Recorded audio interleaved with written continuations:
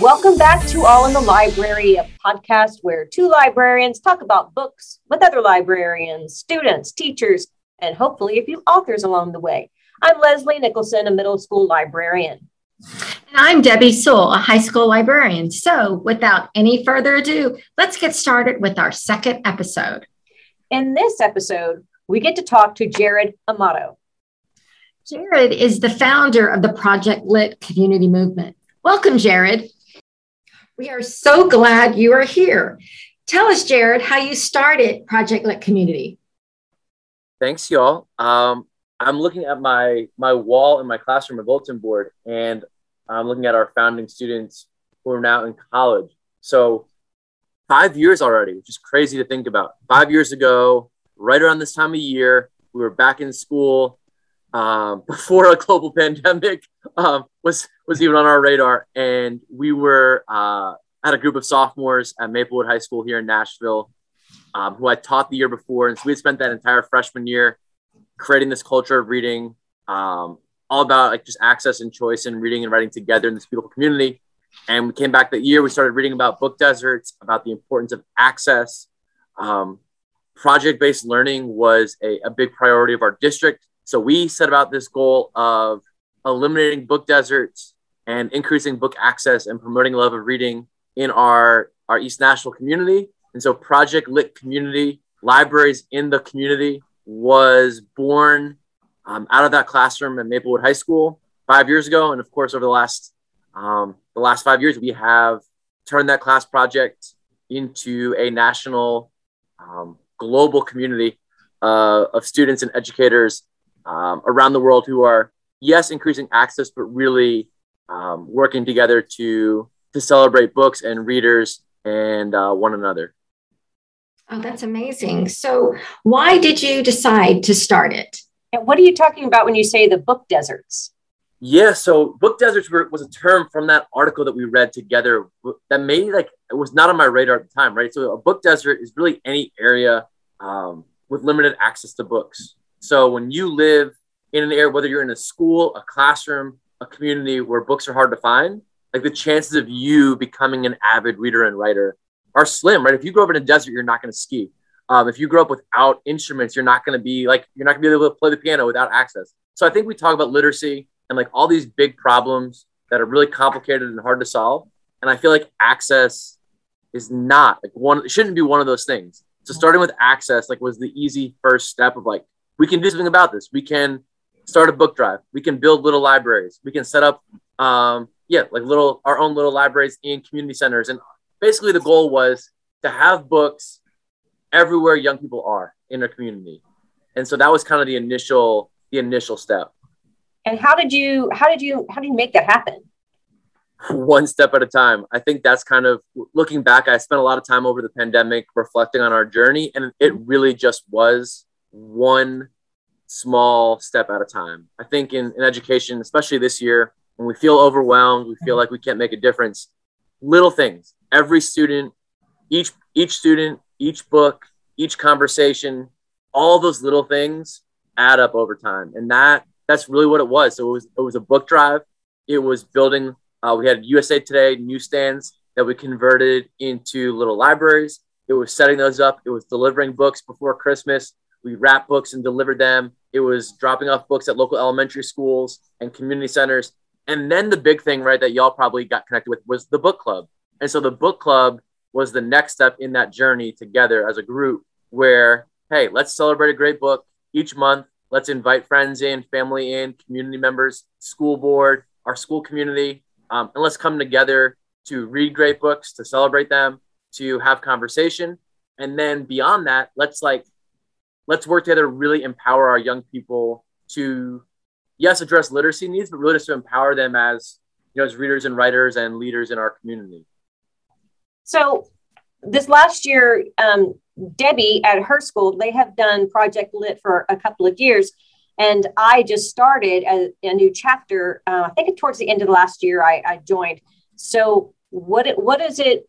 What are we able to do? What can we do joining as a new chapter? Yeah, so the chapters I'll be honest, over the last year, so thank you to anybody who's been trying to keep at it throughout the last year and a half.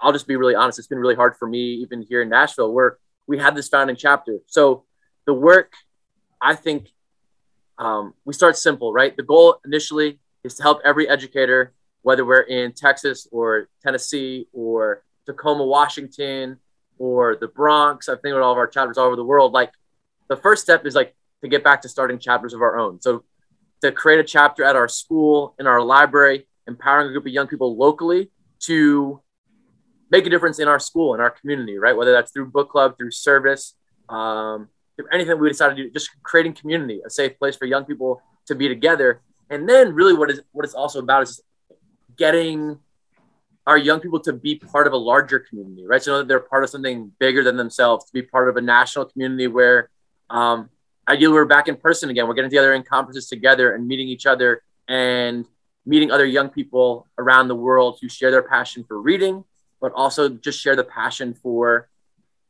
using reading and writing to not only better ourselves and make sense of ourselves in this world, but also to just make it better. And so I'm excited for our community to continue to grow. And then for us to think about ways big and small that we can bring students and teachers and librarians and authors together, whether that's through Zoom, whether that's in person, whether that's through writing contests, through social media, through Instagram and TikTok, through conference, all the above, right? Yeah, I just think the idea is supporting each other to just get back into this, into school, into reading, into writing, to make it fun, to make it cool, to make it something that that can help us heal and give us hope. So I totally agree. I must say that our school is very diverse, and our book club has just grown by leaps and bounds since we became a Project Lit chapter. So we have a book club we've had for like 16 years, and we have a very diverse school, and they really are just so enthralled by your selections, being mirrors and doors and windows into so many different things. Tell us about how you select the books and how you covered so many areas, because my kids are just loving them. So that's exactly the goal, right? Is that young people are choosing the books. They're excited to be reading them. It's like a lot of what you're saying is we may have done book club in the past. Book clubs have been around forever, but making it one that is fun, that is student-centered, that is tackling different things. Like you said, like there may be months where we want to get into scary stories and thrillers. There may be months that we want to get into nonfiction. There may be times we want to escape and get into fantasy. So I think what the goal is, initially, as we mentioned, we were one book club. We were one chapter in Nashville, Tennessee. And so we were picking books together as a group, books that we wanted to read, and we were welcoming other schools and chapters to join us in reading those books. Now that our community has grown, there are 2,000 chapters nationwide.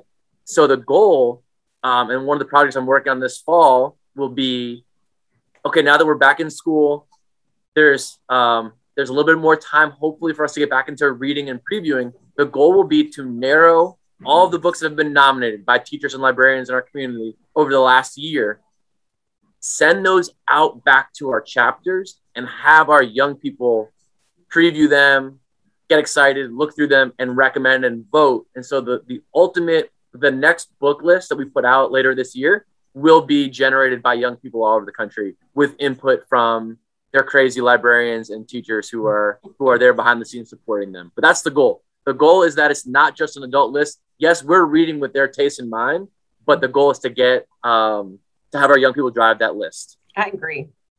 That's a great idea. I think that's so important. And we're starting at our school to really reach out and let the kids kind of help drive what I select. And exactly. I'm going through and I'll make sure that they're appropriate for our campus, but definitely, I can pick books all day long and they won't read them. So you gotta give them what they want. No, you're right. And I think sometimes there are some books, if we're honest, right, that adults love, and they get the awards and they get the pub, and they're great for adults. But then there are other books that those same books may not resonate with our young people, and vice versa. And so you're right. It's just a fun that's what one of the best parts about what we do is having those conversations and getting a sense of what our students are wanting and needing, especially in this moment. We're very excited that we wrote a grant last year. And so when the kids selected books come out in November, it looks like from your last newsletter, that's what it said. Our grant is going to cover a copy of all of the books from middle school and high school at all of our high schools and middle schools in our school district. And an ebook of each one. Yes. So we are so excited. So we're congratulations. So we're adding chapters as we speak in our school district. So we're very excited. Wow. And the ebook thing, as you mentioned, that just like back to access, right? And so like helping students, there are a lot of students who read on Wattpad, who read on their phones, and like you're right, just like helping students, just making these great stories and these great books accessible, and then creating a time and space to come together and talk about them. Whether this is one tip too, I'll share with the group for, chapter leaders who are listening. It doesn't always have to be the same book either. Like in the past, we had one book where we had 30 or 40 of us reading it together. Right now, we had our meeting yesterday. I'm looking around our room, and we said, do you all want to read the same thing right now? And they're like, no, actually, we're all good. Like they're all like reading their own thing right now. But we still meet and we share with each other, and we're designing new T-shirts, and we're reading picture books to read to our local elementary. There are things that we can do as a community, as a chapter. But like you said, having all those beautiful books available and accessible for students to borrow and check out, and then creating the space to talk about it. So I'm so excited for you that the grant is going to make that happen. That's amazing. Yeah, we are very excited. So I did want to ask you a question. So I just want to make sure I have an understanding. So you don't have to be part of a chapter, obviously, right, to read the books and everything else. But when you are part of a chapter, I can look at it as, I can almost have it like an umbrella, and that's where we do a lot of the book clubs kind of under that chapter idea. Exactly. And maybe reaching out into service, which I love that idea of being able to do that. And I also noticed that you guys support reading with relevance was another thing that Project Lit has out there. So that looked to me like a lot of the different lists, or a lot of the different books that are on the list, and then they have different lesson plans. Am I seeing that correctly? Yeah. So if you think about, you're absolutely right. So if you think about, depending on the role, right? So an educator, librarian, their proximity to young people will be different than an English teacher, right? But the goal is to help make sure that every student in this country has time to read books of their choice every day, right? So Project Lit wants to help do that, to make sure if they're on the Project Lit list, great, but they don't have to be. We want students reading beautiful books all the time. Secondly, right, if we are going to have shared text, whole class reads, we want them to actually be good and meaningful for as many students as possible. And so our friends, like I have some friends who work with reading with relevance, who have designed these great units, right, that can fit into an English classroom, that can fit into our homeroom or our advisory, or this time where we're thinking about the intersection of literacy and social emotional learning and mental health, and like designing lessons that meet the needs, the academic needs, but also the emotional needs of our young people. There are great lessons. So people ask all the time, like, how do I teach a lot of these books? Mm-hmm. And they've done that work, right? So that's the beautiful thing. And then to the point about Project Lit as a chapter leader, right? I think the answer is whatever works for us. So if we're, depending on our role and the barriers that we all face in different settings, if we can create a book club where students are coming together after school, before school, during lunch, great. If it happens during English block where every kid's reading books of their choice and we've got lit circles going, great. If we're able to do an audio book together and have that experience, awesome. A whole class read, awesome. If it's with the partnering with a local like community center or whatever, any ways that we're getting great books into the hands of our young people and then giving them the space and time to talk about it, is what we can do. But yeah, so that's, I think I answered that. Yeah. So how do the resources I got them in the newsletter. So to get the newsletter from you, you need to be part of the chapters and to get that. Yeah. So the goal is, right, we're still a grassroots community. The goal, I think, for me personally, I've got a baby. By the time this interview comes out, there may be a baby boy that's here. Nice. My wife's due. Well, congratulations. Thank you. So happy for you. So we're excited. So all good things happening. And Project Lit was kind of my first baby. And the goal will be eventually, I think, and if anyone's listening who's interested in helping us do that, like creating an actual organization, right, where I've got time in the day to work on leading, Project Lit as a national organization. In the meantime, we are super grassroots. The link that we'll share with y'all, the bit.ly link that allows teachers and librarians to complete a chapter leader application, get onboarded, get the Project Lit starter kit and access to the newsletter. That's the goal. Teachers sign up and join our community. And when they're ready to launch in quotation marks, a Project Lit chapter during the school year, using time to just kind of think about what it can look like, wait till after a break, and get onboarded and be part of our community. And so that's very simply, it's teachers and librarians who are finding out in all these ways through podcasts and PD events and social media, who fill out that application, get onboarded, and then when they're ready, they're able to start a chapter at their school. So I think that'll really alleviate some of the fears of some of the librarians in our school district, because they think it's overwhelming and that they can't add another thing. And you've really, I think, alleviated that by what you just said. So I appreciate that. And I wish I could say it even through email and through social media. It's harder. So I'll say it again. It is not meant to be an extra burden or an extra stress or something else on the plate, because there's already too much. There's been so many things added to our plates and nothing is being taken off. So I completely get it. The goal is that Project Lit can just help enhance and support the work that we're already doing and eventually take things off our plate, because, hey, there's going to be opportunities to connect with authors and to connect with other schools. And there's grant opportunities and all these other things that come our way as we stay in this work. But in the beginning, the easiest thing is just to sign up so that you kind of can start to get that information, gather resources as they come in, start slowly. There's already, as you look at the graphics, right, we're already doing a lot of those things naturally, whether we're officially or unofficially part of Project Lit. And then over time, we build relationships with our colleagues. We get support from our folks in central office, our principals, our other teachers. We get support from those that are excited about this work. And then we feel good. And then we get our students excited to be the leaders of this club or chapter or community, whatever, kind of however it's framed in your school. But yeah, that's exactly that. It's not meant to be anything stressful or burdensome at all. I noticed that, once I became a chapter, then I opened up this door to all these resources, and that's what I like. So how would somebody just hearing this for the first time, how do they join? What do they need to do? Yeah, so the bit.ly.com/projectlitcomm, and y'all will link to it as well, and I'll share it out. But that's it. There's a Google form that takes you straight to. You can also email. I think easiest is me directly, jared.amato@gmail.com.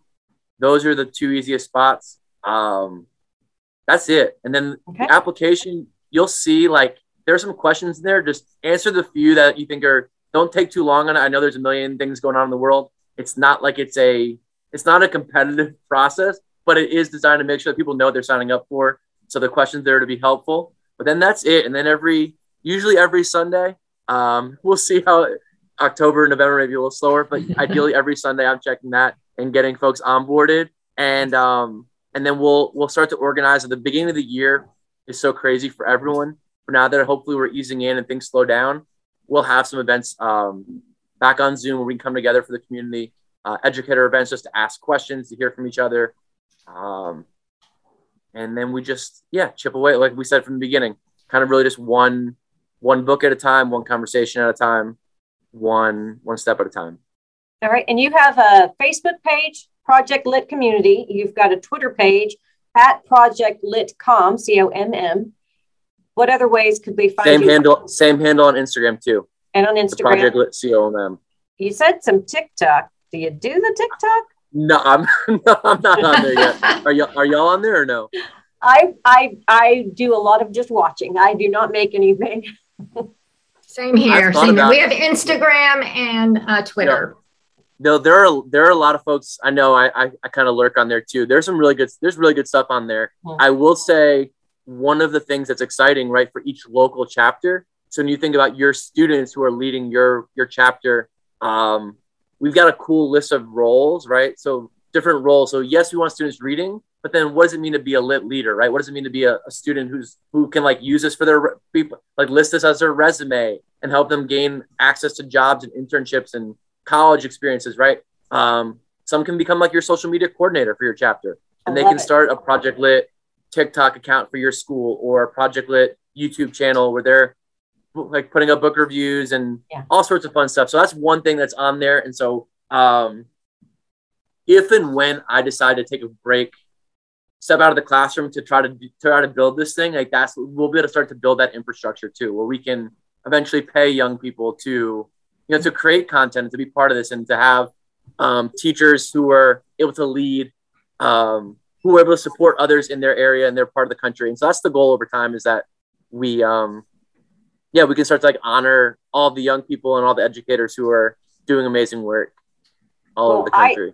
I think you're doing great. And I 100% agree. Debbie and I have been working on a lot of different things, and we just know sometimes it's taken us a couple of years to get there. It's a little bit at a time, and it's the best way to do it. But Jared, we just so much appreciate you taking the time today to talk to us and get the word out about Project Lit and really bringing these books that, in book deserts, as you said, to bring those out to let people know and find ways to hopefully make them into oasis. Oh, look at that. I like that. That was good. I really appreciate your enthusiasm for this literature. It has really changed the direction in our school for sure. So thank you so much for spearheading this, because with such a diverse school, this is something that was really needed for sure. Well, you are awesome. And well, I'm excited as the year, maybe after, in early 2022, think about getting our kids together online and just hanging out on Zoom or Skype, just connecting and getting to meet each other. That'll be what you hearing this conversation, hearing y'all talk about your school too. Like, there are amazing young people everywhere who are wanting to read great stuff, to have these conversations, be part of it. So thank you all for all that you do and for bringing me on to talk about it. Absolutely. We would love to Zoom with you sometime. I think our kids would be tickled pink. Thanks, Jared. Wow, that was such an amazing interview with Jared Amato. I cannot believe that this guy who's so young, I mean, how much he's been able to accomplish. He had all of these great goals, and I'm just amazed at all of everything he had to say. I was like, that's us. A little bit at a time. He expanded to 2,000 chapters by starting with around the world. It's amazing. So I am so excited. I know that. Doesn't that give you a lot of hope? Give you hope for when you have these plans and these goals, and you just have to kind of take a little bit by a little bit, and you do release some things and give them to the kids, and I think it makes a difference. So for sure. In our podcasts, we like to make sure that we do some book talks, and we've chosen 2 books that are from Project Lit. I am going to be sharing today with you. I'm going to kick us off with Black Brother, Black Brother. It's written by the award-winning best-selling author, Jewel Parker Rhodes. This book it really stood out to me. I mean, enough that we chose it in Humboldt ISD. We chose it to be part of our Battle of the Books on that list this year. And the story is about these 2 middle school kids. They are biracial brothers. You have Dante and Trey. And, it's about them navigating racism, navigating colorism, and bullying. Because you've got Trey, who's the lighter skinned of the boys. He's the older brother. And you've got the boys have their mom is Black. They think maybe like a Nigerian, Congolese. And then you have father, who's white, kind of the Scottish, Irish, and Norwegian. And so Trey's lighter skin. And then he's considered at the school, he's considered the white brother. And then Dante is the Black brother. And I mean, he just kind of feels like he's swimming in whiteness, is kind of what it has been described as, at this Middlefield prep school where he is constantly being bullied by this kid named Alan because of the skin tone. So, Alan targets Dante. He throws a pencil and Dante gets blamed for it. Dante even gets arrested when he expresses how frustrated he is at, kind of being singled out. And, of course, as any kid's going to be, they want to fight back. But what's amazing in the way that Jewel Parker Rhodes took this book is she takes, instead of reaching out and fighting him, he decides that the best way to do anything is to fight this kid, Alan, on his home turf. And what Alan is successful at is fencing, if you can believe it. So Dante goes down a lot to kind of like an old YMCA type thing. And he finds this former Olympian coach. He's African-American, and he's had been to the Olympics in fencing. And he bugs him and he bugs him and he bugs him about training him. And he finally, he was able to finally get this coach to help train him. And because he wants to defeat Alan and figures this is how he would get respect from, everything that's going on. So as you're hearing the story about how he's being coached and everything like that, he's also still dealing with legal troubles. His mom has filed a civil rights case for him. So if you read the novel, it's got a lot of dimension to their characters. And I think that it really teaches the readers about the effects of colorism. So this is about an age 8 to 12, even a little bit higher up. But it's definitely a must read. I believe that so many people who work around kids, when you're talking about different diversities, this is a great book. It really shows us, kind of, you hear the other side. And I think that's an important book for us. So I was glad that this one was also on Project Lit.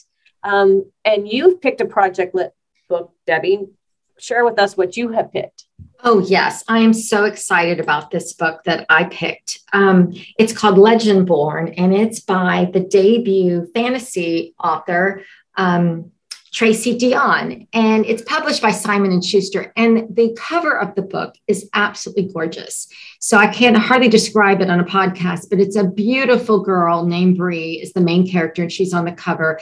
And this is a fantasy book, and the impetus of it starts off when her mother is killed, and she doesn't want anything to do with her hometown or anything to do with family memories. And so she goes to the University of North Carolina at Chapel Hill and decides to start this pre-college program, even though she's, a high school student, because she wants to get away from everything.